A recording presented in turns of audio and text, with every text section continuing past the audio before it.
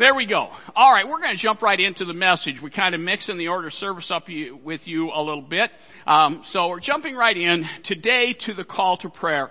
As I said last week, as we begin to step a little further into this process called revision, I would remind you that over the next several months, we encourage all of you to pray for your church, perhaps like you never have before. We encourage you to perhaps look at your church like you never have before, so that our church might become all that God desires for it to be in this season. Last week I invited us to let our minds wander for just a moment about how different things are than they were in 1981 when this church started. I made the statement that every decade has seen dramatic societal, cultural, economic, and demographic shifts. Every decade has seen significant changes in the ministry of Caring Community. And over the next couple of months, I'll probably be unpacking some of those changes just to give us a point of reflection. We had a discussion at the LBA meeting just talking about finances. And just reflecting back to a year when our annual income was less than we typically bring in on a week. Reflecting back to a time when it was a lengthy board process to decide whether to buy a case of paper or just a ream of paper. It's a different environment and it's a different world today. But more importantly than what has been and even what is every indication is that the next decade will also see significant and rapid changes in the world around us, as well as within this local church. This process called revision is about all of us being intentional about investing some focused attention and energy, trying to get a glimpse of God's vision for the next season in the life of Caring Community, and then collectively leaning into the process of making that vision a reality. Many years ago, our church did a study. It was written by a man named Henry Blackaby called Experiencing God. And one of the takeaways, there were several that continue to find their way into the fabric of who we are. But one of the takeaways was this phrase about challenging churches to say, where is God moving and how can we join Him? Now, many of us love to see God involved in the things in which we are involved. But in our natural human egocentric view, we have a great capacity to decide what we think should be done and ask God to join us. It is a much different process for us to say, what is God doing and how can we join Him? Ideally, those two come together, but it takes some intentionality. If it is our goal to say, where is God moving and how can we join Him, then there is no resource at our disposal that is more important than prayer. Among many other things, prayer is essential in developing a closer relationship with God. Prayer is crucial as a means of two-way communication. Again, prayer is not just, hey, God, here's my shopping list, go to it. It is a matter of, God, here's what I'm thinking, here's what I'm feeling, and allowing God through His Holy Spirit to speak back to us. Prayer gives us access to both the heart of God and the authority of God. Prayer demonstrates our reliance upon God. I wish I could tell you, no I don't, because it's embarrassing. I will simply say, over the course of my journey and my personal walk with God, there have been way too many times where I have exhausted and exasperated myself trying to find a solution to the challenges I faced before I said, oh, by the way, God, would you help me figure this out? Prayer is one of those things that says, God, there is no way I can figure this out without you. sometimes God just likes to show off and humble me by showing an amazing way in which he figured something out that I couldn't. And it's like every time it's like, oh, why didn't I start here? Prayer can drive the spiritual vitality or temperature of an individual or a group of individuals or an entire congregation or an entire community. Simply said, there's no better way to know where God is moving and to join him than through prayer. One person puts it this way: when it comes to prayer, the church is educated beyond our experience. Our information lacks application. Oh my goodness. Somebody's getting up in our face. Educated beyond our experience, our information lacks application. They continued by saying, prayer doesn't need our preaching. Okay, Steve, sit down and be quiet. Prayer doesn't need our preaching. Prayer needs our practice. Oh, I'll leave that there. To follow up on that thought, I would say that regardless of your level of spiritual experience, regardless of whether you only pray on rare occasions and in extreme emergencies or when there's no way of avoiding it, or whether you have deep calluses on your knees because you spend so much time before God in prayer, regardless of your level of spiritual experience, when it comes to prayer, there are two things that are probably true. There is more you could learn about the principles and practice of prayer. And there is more you could do with the principles and practice of prayer. And I just want us to begin to grapple with that a bit as a people. The history of revival within God's church, dating all the way back to the New Testament, those times when God showed up and just dramatically brought deep, sweeping change.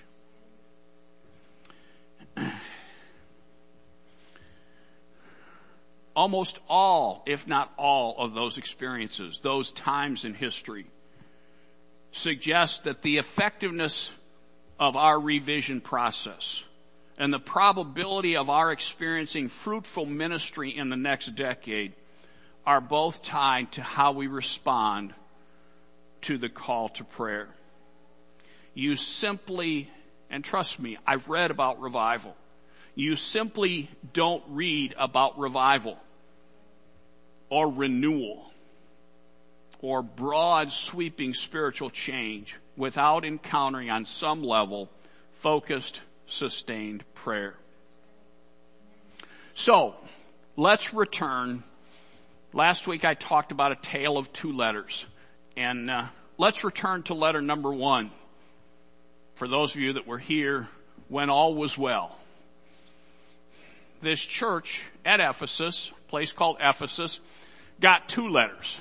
The first letter was when all was well. And we're going to go back to that letter today. A couple things that we can note from Paul's letter to the Ephesians with regard to prayer. The first, Paul gives us the example of prayer. There are 2 of my personal all-time favorite New Testament prayers in Paul's letter to the Ephesians. One of them, Paul is modeling for us or showing us an example that we should tell people we're praying for them. And again, some of you have had the experience where you're dealing with something and you're really dealing with it. And someone who you respect on a spiritual level, someone who cares for you deeply, comes up to you and just calmly looks you in the face and says, I'm praying for you. And you know the sense of encouragement you get from that. Nothing has changed yet, but yet they say, I'm praying for you. and you just sense something's different. I've told you numerous times, for those of you that have been around for years, the church we came from in Battle Creek to start this church, there was a little bitty elderly lady. She seemed old then. She might have been really young by my standards today. I don't know. But she was the church treasurer. She was just a quiet, soft-spoken woman. But I don't know why, but everybody knew that they knew that she prayed.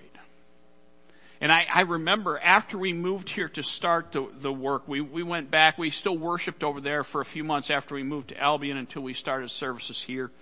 And I remember her coming up to me after service. No hoopla, no fanfare, no come up to the altar and we'll have a hallelujah moment and pray for them. She just quietly came up to me after service, just put her hand on me and just said, I just want you to know I'm praying for you.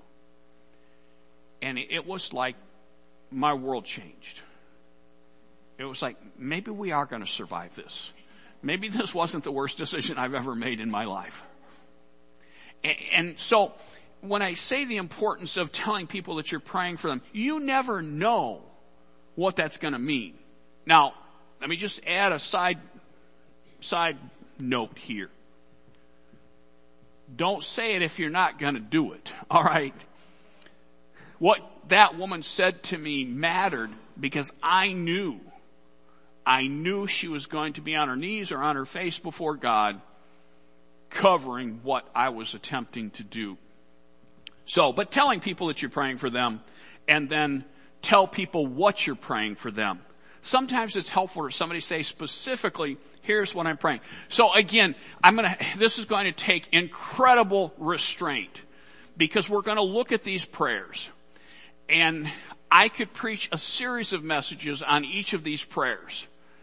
But I don't have time for that, and that's not my purpose today. I'm going to try to read these prayers and invite you to absorb the intensity of what they say, and I'm going to try really hard to restrain myself from commentary. All right? Here we go.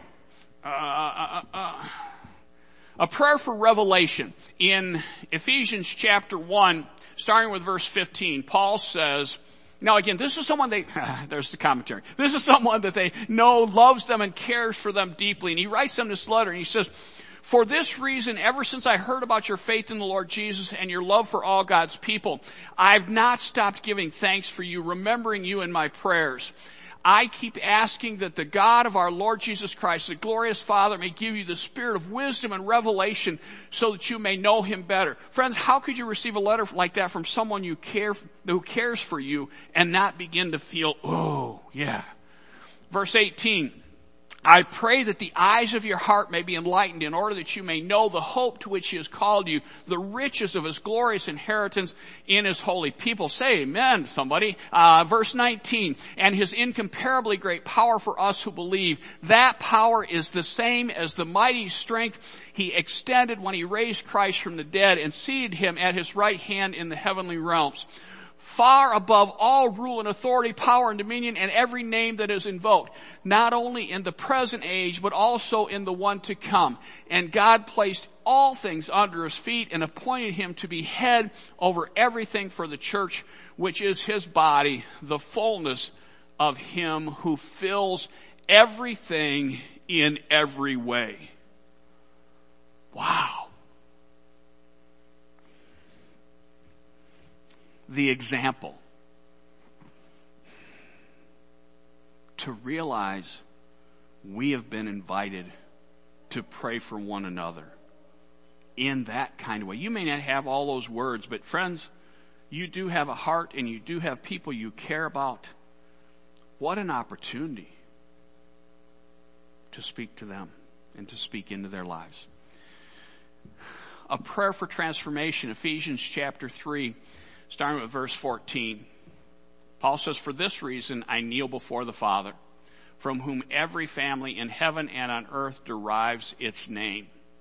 I pray that out of his glorious riches he may strengthen you with power through his Spirit in your inner being, so that Christ may dwell in your hearts through faith. And I pray that you, being rooted and established in love, may have power together with all the Lord's holy people to grasp how wide, how long, how high, and how deep is the love of Christ. And to know this love that surpasses knowledge, that you may be filled to the measure of all the fullness of God. Now to him who is able to do immeasurably more than we ask or imagine, according to his power that is at work within us, to him be glory in the church and in Christ Jesus through all generations, forever. Amen. Wow. You want to learn how to pray? Take a look at some of the prayers in Scripture and say, oh, now I get it. So the example was clear. What about the expectation? We just read it, and the expectation when it comes to prayer. Ephesians 3:20. Now to him who is able to do immeasurably more than all we ask or imagine, according to his power that is at work within us. Wow. When I read that, friends, that was kind of one of those come to Jesus moments.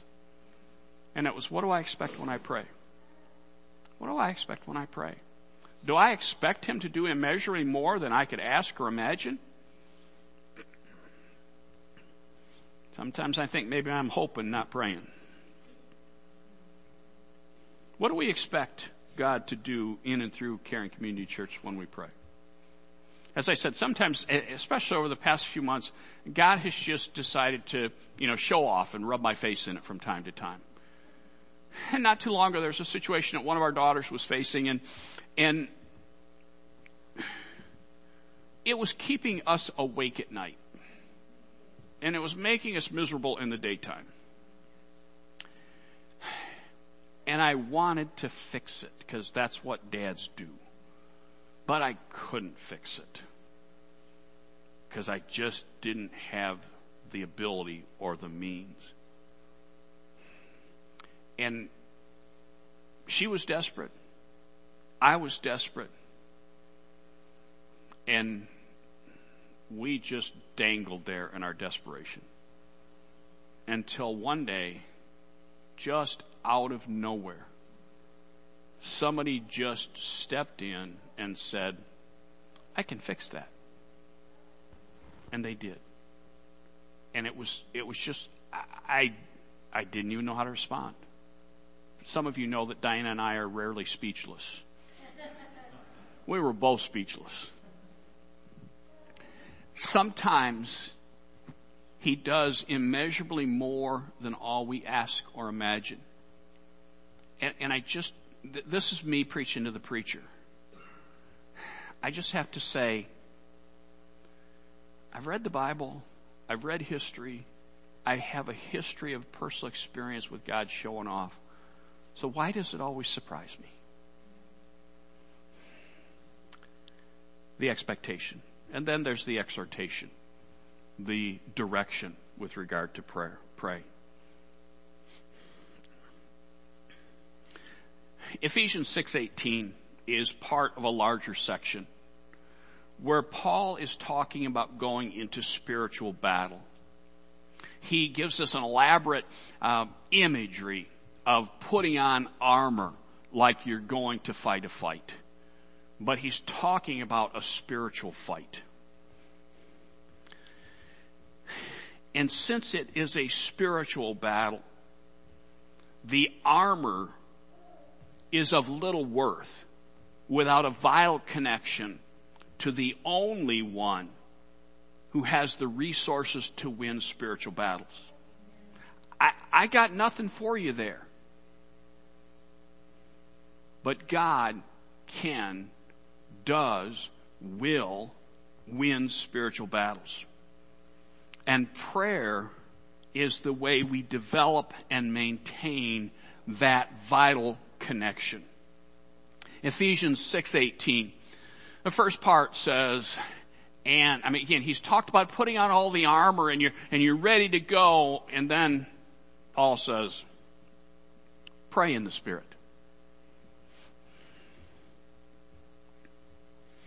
Friends, I don't know what your battles are. I don't even know what the battles for our church are. But I'm reminded that we are not in the battle alone. This pray in the Spirit is heartfelt prayer in connection with, in partnership, under the guidance of the very Spirit of God. As I said earlier, this pray in the Spirit is not, God, here's my grocery list of wants and needs, go fix it. This is, God, we're in a battle here. And I know I can't win this battle without you. So let's you and I go get it. And pray in the Spirit. After you deal with all the armor stuff, pray in the Spirit. On all occasions, with all kinds of prayers and requests. Pervasive, all-encompassing, on all occasions, with all kinds of prayers and requests. God, let's get this. Then, with this in mind, be alert and always keep on praying for all the Lord's people. Focused, determined, persistently leaning into God.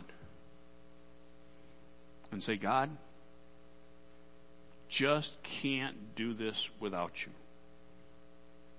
But oh, we can with you. You may not say it, but I suspect oftentimes when I'm done talking, you're saying, well, what now? So I'll say it for you. What now? Pray. To which you all say, well, duh. You've just been talking to us about prayer. Of course you're saying that.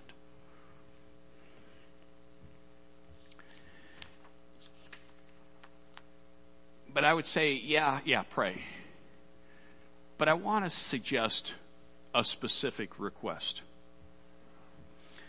In the New Testament, as we read about Jesus' life, we read that there were 12 men who traveled extensively with Jesus for roughly 3 years. We call them the disciples, we call them the apostles. These men ate with Jesus, they walked with Jesus, they served with Jesus, they learned from him, they watched him. Again, now wrap your heads around this, folks. They literally watched him walk on water. They saw him heal people. They saw him miraculously feed 5,000 people with a little kid's sack lunch. They watched him turn water into wine. They saw him cast out demons with just a spoken word. They saw him calm a raging sea by just saying, enough. They saw him encourage people of all ages. They saw him give powerful messages to thousands of people. And they saw him pause and invite street children up on his lap. And they even watched him raise the dead. But there was just one time where they said, wow, that was cool. Teach me how to do that. Now just think about all they saw. And there was just one time they said, wow, that was awesome. Teach me that. One day Jesus was praying in a certain place. When he finished, one of his disciples said to him, Lord, teach us to pray. Now, this is just my wacky worldview. But it makes me scratch my head. What did they see? What did they feel as they saw him, as they observed him? Maybe they even knelt with him. But what was it that made them say, wow, Jesus, teach me how to do that. Lord, teach us to pray. So, the what now? I just invite you to just say, Lord, teach me to pray. Lord, teach me to pray. Join me in an attitude of prayer.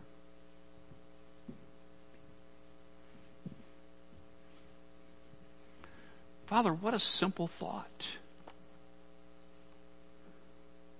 Lord, teach me to pray. Father, I don't know. I don't have a clue what you might do in our individual lives. I don't know what you might do in our congregation. But I just wonder, Father, what would happen if one by one we each began to say, Lord, teach me how to pray. Some of us, I know, Lord, we already pray. But we also know there's more, and there's more, and there's more. So, Father, not because I suggested it, but because your Spirit is stirring in people's hearts. It is my prayer that all across this room, and as people listen to this online, people would pause for just a moment and say, Lord, I don't even know what it means, but I'm inviting you. Teach me how to pray. Lord, I understand that it won't look like anybody else's journey, but teach me how to pray. Father, teach me how to pray in a fashion that leads me to seek your heart and not just have my wishes and hopes and dreams fulfilled.